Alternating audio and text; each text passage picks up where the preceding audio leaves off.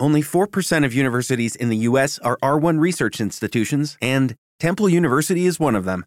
This means 100% of students have the opportunity to participate in hands-on learning and research with world-class faculty. With over 600 academic programs across 17 schools and colleges, Philadelphia's largest public university provides students with a rich variety of opportunities and propels graduates to succeed in their careers.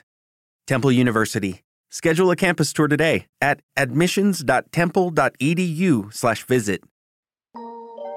You are listening to an encore presentation of Hip Hop Horror Stories. For more episodes, go to Apple Podcasts, Spotify, Amazon Music, or wherever you get your audio entertainment.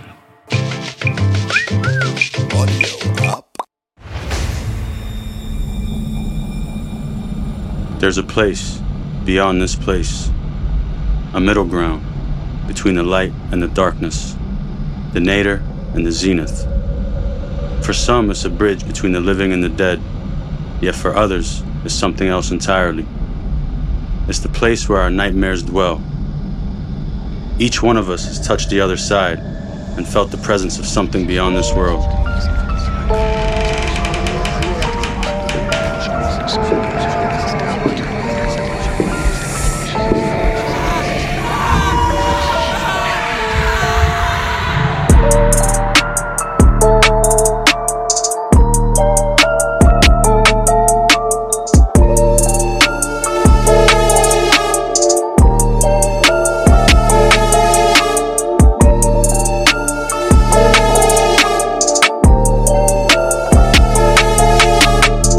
Welcome to Hip Hop Horror Stories. I'm your host, Belly, and each week we're going to take you to the limits of your imagination as we explore the reality of paranormal experiences. I believe in this shit for real, and the stories you're about to hear might make you believe too. Before I introduce our first guest, I want to share a personal story of mine, a hip hop horror story of my own. So let's go back. This was probably 1993, 1992, Ottawa, Canada. I was probably in Canada at that point for only a few years. You know, there was just a lot of rules in my household. It was a lot of things that we couldn't do. One of those things was to not go in my parents' room. First of all, shout out to my parents. Incredible people, great inspirations. But they just had something about going inside their room. So one day, usually the door was locked. One day the door was open. It was a hot summer day. I noticed the door kind of cracked open. I walked in.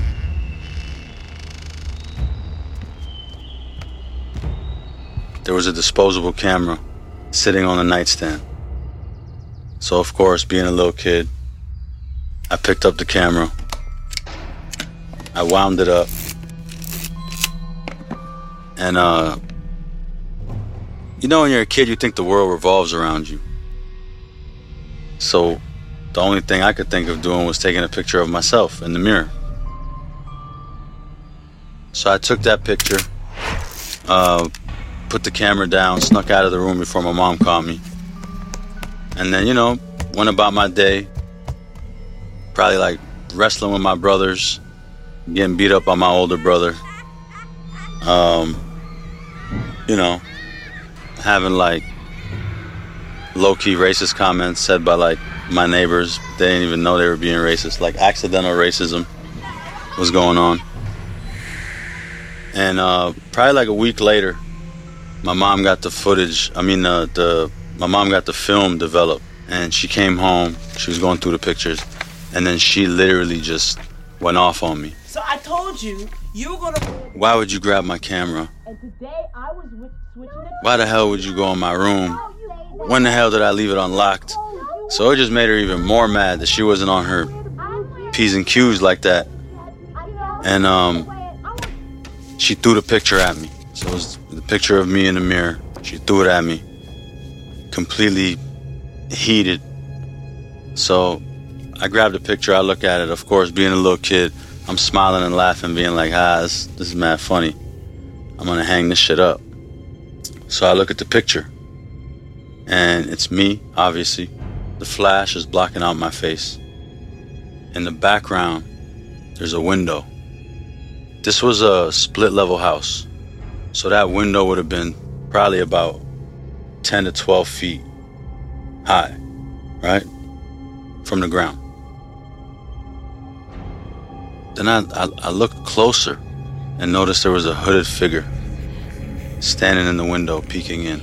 Both eyes showing, just red eyes, a hooded figure. And I remember just every hair on my body. At that time, I was too young to have hair on my body. But if I had hair on my body, it would have all stood up. Definitely had goosebumps. I showed it to my brothers. We all started tripping out. So that night at dinner, I pulled it out and I showed it to my mom. And I was like, look, this is the picture that I took. Tell me what that is in the background. And my mom took it and said everything she could to basically disprove what I showed her. And then she ripped the picture in half. It's nothing. And threw the picture away. Just the light. So throughout my life, every single time I have a nightmare, that figure is there. And the worst part about this is, one of my friends, I'm not gonna say no names, protect identities, but one of my friends, probably like 20 years ago, had a nervous breakdown and came to my house. So he was drunk, he was high, everything under the sun. He was in tears. I calmed him down. We spoke. I tried to use comedy to lighten the mood a little bit, and just someone that was near and dear to me. I wanted to see him happy again, And finally, when everything was calm, he started crying out the blue. He was like, "There's something that follows you." And I'm like, "What are you talking about?" He said, "Tonight, the whole night, when you walk around your condo, there's a hooded figure following you." There's something following you. That's when I realized, You don't see it? that's just been with me my whole life. And the only time I captured it was in that picture. You've worked hard for what you have. Your money, your assets, your 401k, and home. Isn't it all worth protecting? Nearly 1 in 4 consumers have been a victim of identity theft. LifeLock Ultimate Plus helps protect your finances with up to $3 million in reimbursement. LifeLock alerts you to identity threats you might miss. And if your identity is stolen, your dedicated U.S.-based restoration specialist will work to fix it. Let LifeLock help protect what you've worked so hard for. Save 25% off your first year on LifeLock Ultimate Plus at LifeLock.com/aware. Terms apply. O'Reilly. You need parts? O'Reilly Auto Parts has parts. Need them fast? We've got fast. No matter what you need, we have thousands of professional parts people doing their part to make sure you have it. Product availability. Just one part that makes O'Reilly stand apart. The professional parts people. O'Reilly Auto Parts. This week, we have French Montana, and he's here to tell us his hip-hop horror story. A couple years ago, French went back to Morocco, and he thinks he brought back more than just food poisoning.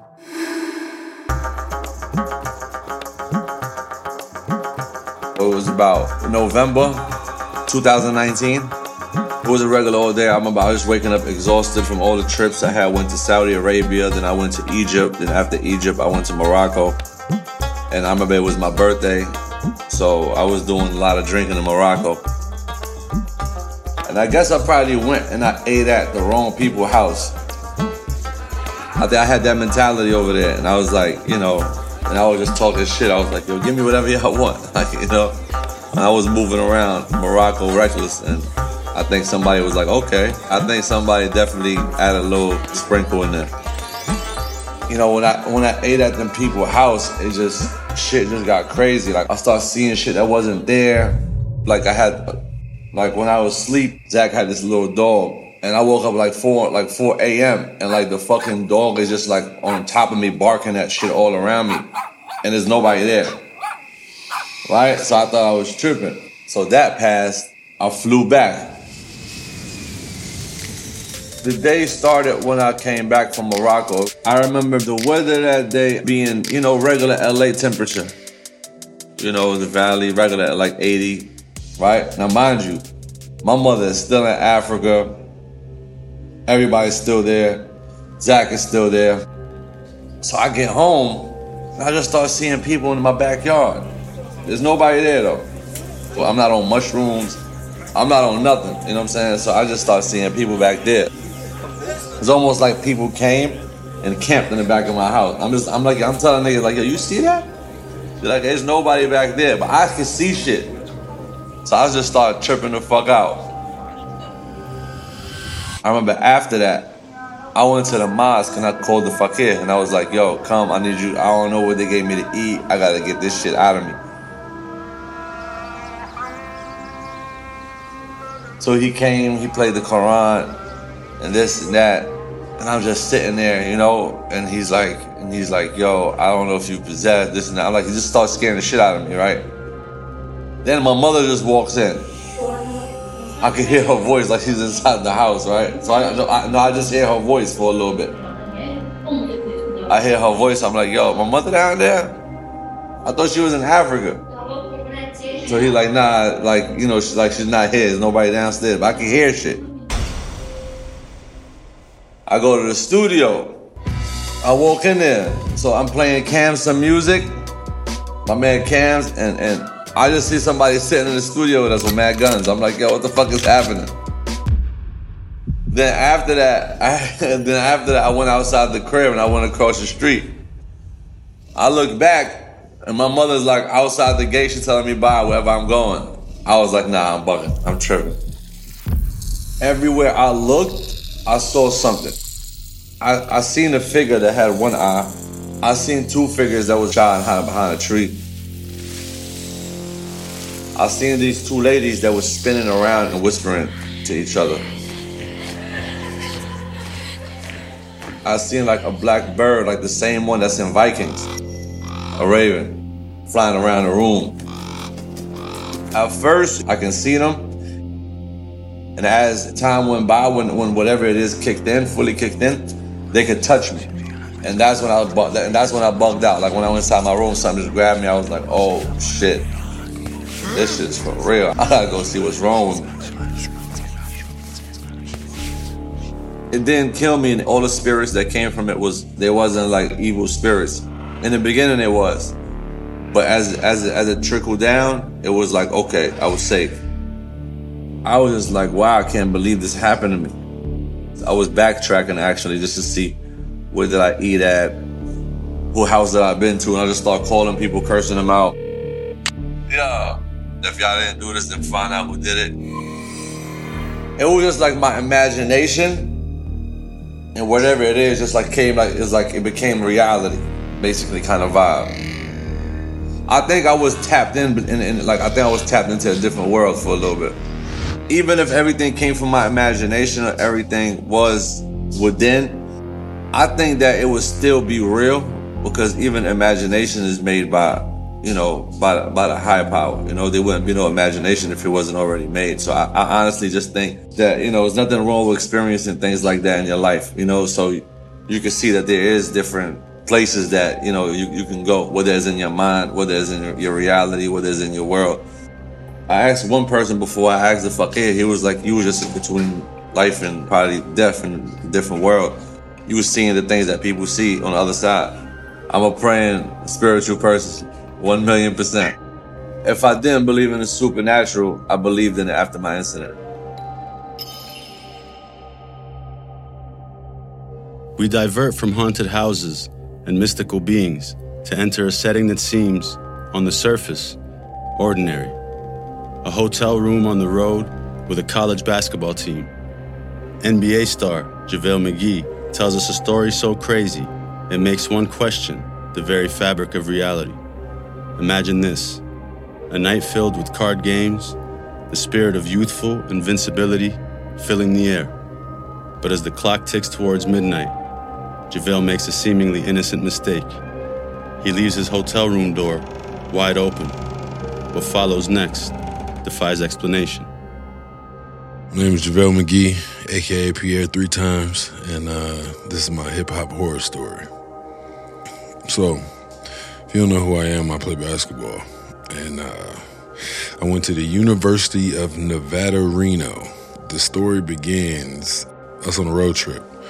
We had a road trip to a little city. I would say it might have been like Sacramento or something, but like one of those cities. And I went to a mid-major, so I went to the University of Nevada, Reno, so we weren't going to like major cities. But we went to Sacramento, which is a major city, but I think we were in Sacramento. We were landing to play someone. I forgot who we were playing. We had to get to the hotel, so we got to the hotel. You got to think it's 15, 16, just 20-year-old, 18-year-old boys. So the first thing we decided to do, figure out what we're all going to do together. What we decide is we're going to play this game called High Die. The way the game is played is in the name. Whoever has the highest die wins. So I roll a 1, you roll a 5, you win the money. So that was the game we were playing, and we would go, once we checked in the hotel, we find out where everybody's room is, and all of our teammates, because we were bunked up two to a room. We would find out where everybody's room is, and we would go in their room, play High Die, and I was actually winning. I probably made like $50, $60, because we were playing for dollars. So I was 60x my money for sure. I'm going to room, just gambling, and I'm winning, feeling good. The way that we were able to go in people's rooms were we put a deadlock. We put the deadlock, you know, in hotels when they can flip the little deadlock in the door so that the door doesn't close all the way. If you're going to get ice or something, we got the deadlock on the door. Everybody. I'm sure everybody else were smart enough to take the deadlock off and go to sleep, but I'm kind of forgetful when it comes to certain things. So I'm in there with my teammate, Ramon Sessions. Ramon Sessions is 2 years older than me too, so I'm the freshman, he's the vet, but I leave the door open. I definitely leave the deadlock. It was my fault. The deadlock was me. He wasn't even gambling, so it was my fault. The deadlock was on. The reason I mention the deadlock is, so we go to sleep with the deadlock on. I go to sleep, whatever, regular night. My teammate, Ramon, he's screaming out, hey, and I can hear him. He's like, get out. And I'm just like, I'm thinking it's a dream or something's going on. I don't know what's going on. So I wake up and I look at him first, and then I look in front of us and there's nothing there. So I'm like, who is this person talking to? Then I hear the door hit the deadbolt.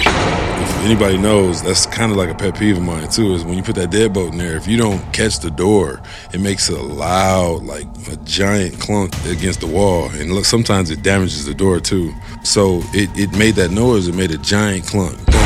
So from my perspective, it's just, hey, get out. And then I look up, no one's there, but I hear the deadlock. So I'm like, okay, he can't be lying. I just heard the deadlock. So somebody definitely was in here. I just didn't visually see them. So I asked him, like, what do you mean somebody was in here? Who was in here? What happened? He said when he woke up, he felt something looking at him when he was asleep, which is the only reason why he woke up. So when he woke up, he said he saw a guy, an older white guy with white hair, in a trench coat, standing in front of our beds, like in the middle, and just standing there staring at us. And then when he woke up, that's what I guess I heard was him telling him, you gotta go, hey, get out. And then I heard the door close. So I technically didn't even see it. I just literally experienced it sort of, but didn't actually get to see the guy. They never found the guy and none of that, but it was just a real creepy situation that I'll literally never forget, and I literally never even seen the guy. So I have a memory of a person that I've never actually seen, but it's really just the guy in the trench coat who was in front of our bed in college. The crazy part is he was sure it was a real person. He wasn't like, no, it's not, no. The dude didn't float away. He said it was a real dude, like just standing there in front of our bed. If I wouldn't have heard, to tell the truth, if I wouldn't have heard the deadlock, I wouldn't have believed him. I would have been like, bro, you dreaming or you having a nightmare or something. But the deadlock is what really like put me over the top to, okay, there's no reason for him to lie about that. So I'm dead asleep. I'm probably in REM. If y'all know what REM is, then you go ahead and look that up. But I'm sleep. I'm feeling amazing, and all I hear, I'm just abruptly awakening by my teammate just yelling out, hey, get out of here, hey. I just look up, and when I wake up, I'm not a really coherent person that wakes up. I'm kind of foggy a little bit, so I'm just confused at what's going on. And him explaining that to me really it messed up my head a little bit. Despite the extensive investigations, the mysterious figure who appeared that night remains as elusive as a shadow on the wall. Unseen in surveillance footage, unknown to witnesses, yet clear in the memory of those who felt his threatening presence. So, what are we to make of this insane tale? Was this a visitor, a manifestation, or a trick played by exhausted minds? Some questions are not made to be answered, and others should just be left alone. Sometimes we carry things with us that we don't understand. In my case, it was some kind of demon. To this day, I don't know who he is or what he wanted, only that he was always there. I wasn't the only one that could see him. I know somebody, a close friend of mine, that was in crisis, saw him all those years later, and it really makes me wonder what this thing was or what it really wanted. And I'll probably never find out. The point is, we're never alone, even when we think we are. French seemed to have the whole village with him, and his fakir advised him that perhaps these people were a bridge between the living and the dead. Were they warning him of something that was coming? Or was it just a peek into a world beyond our own? I guess we'll never know. Thank you for listening. I'm your host, Belly. Join us next week for more hip-hop horror stories.